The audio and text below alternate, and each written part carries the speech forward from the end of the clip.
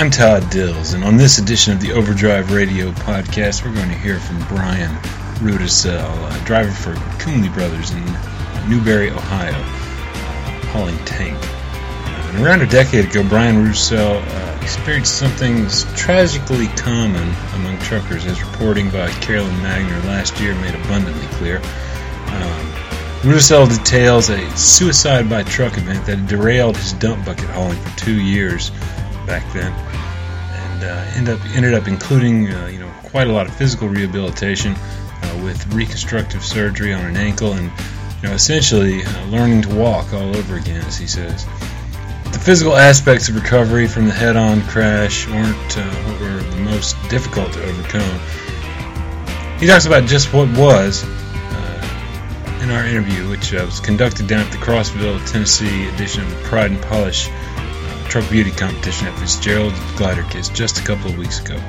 So I was involved in an accident. I can't recall the exact year, but it's been probably about 10 years ago. Okay. I was pulling my bucket, dump bucket, and a guy decides to come left to center and hit me head on. And unfortunately, he passed away in the accident, and I totaled my truck out and my trailer. And the motor and transmission come back in the cab with me. I crushed my left ankle, had to have reconstruction surgery on it. I was off for a total of 2 years, had to relearn how to walk, and it was tough to get back in the truck, but I did it. With the ankle surgery, reconstruction I had to have, it took me about 2 years to start walking normal again. Wow. I know. Was it easy to get back in the truck? No, it was very tough. I tried like a week later to get back in the truck, and I could not do it. Yeah.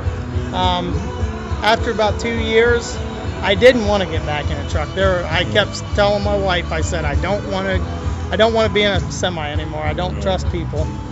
I've overcome that, and I've helped a lot of other drivers that's faced the same thing that I've faced.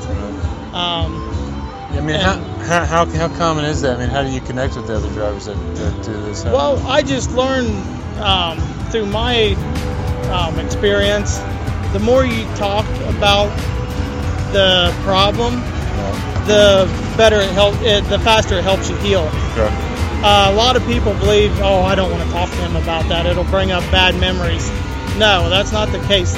When it happens to a driver, they are more than likely going to welcome your conversation to get through that. So.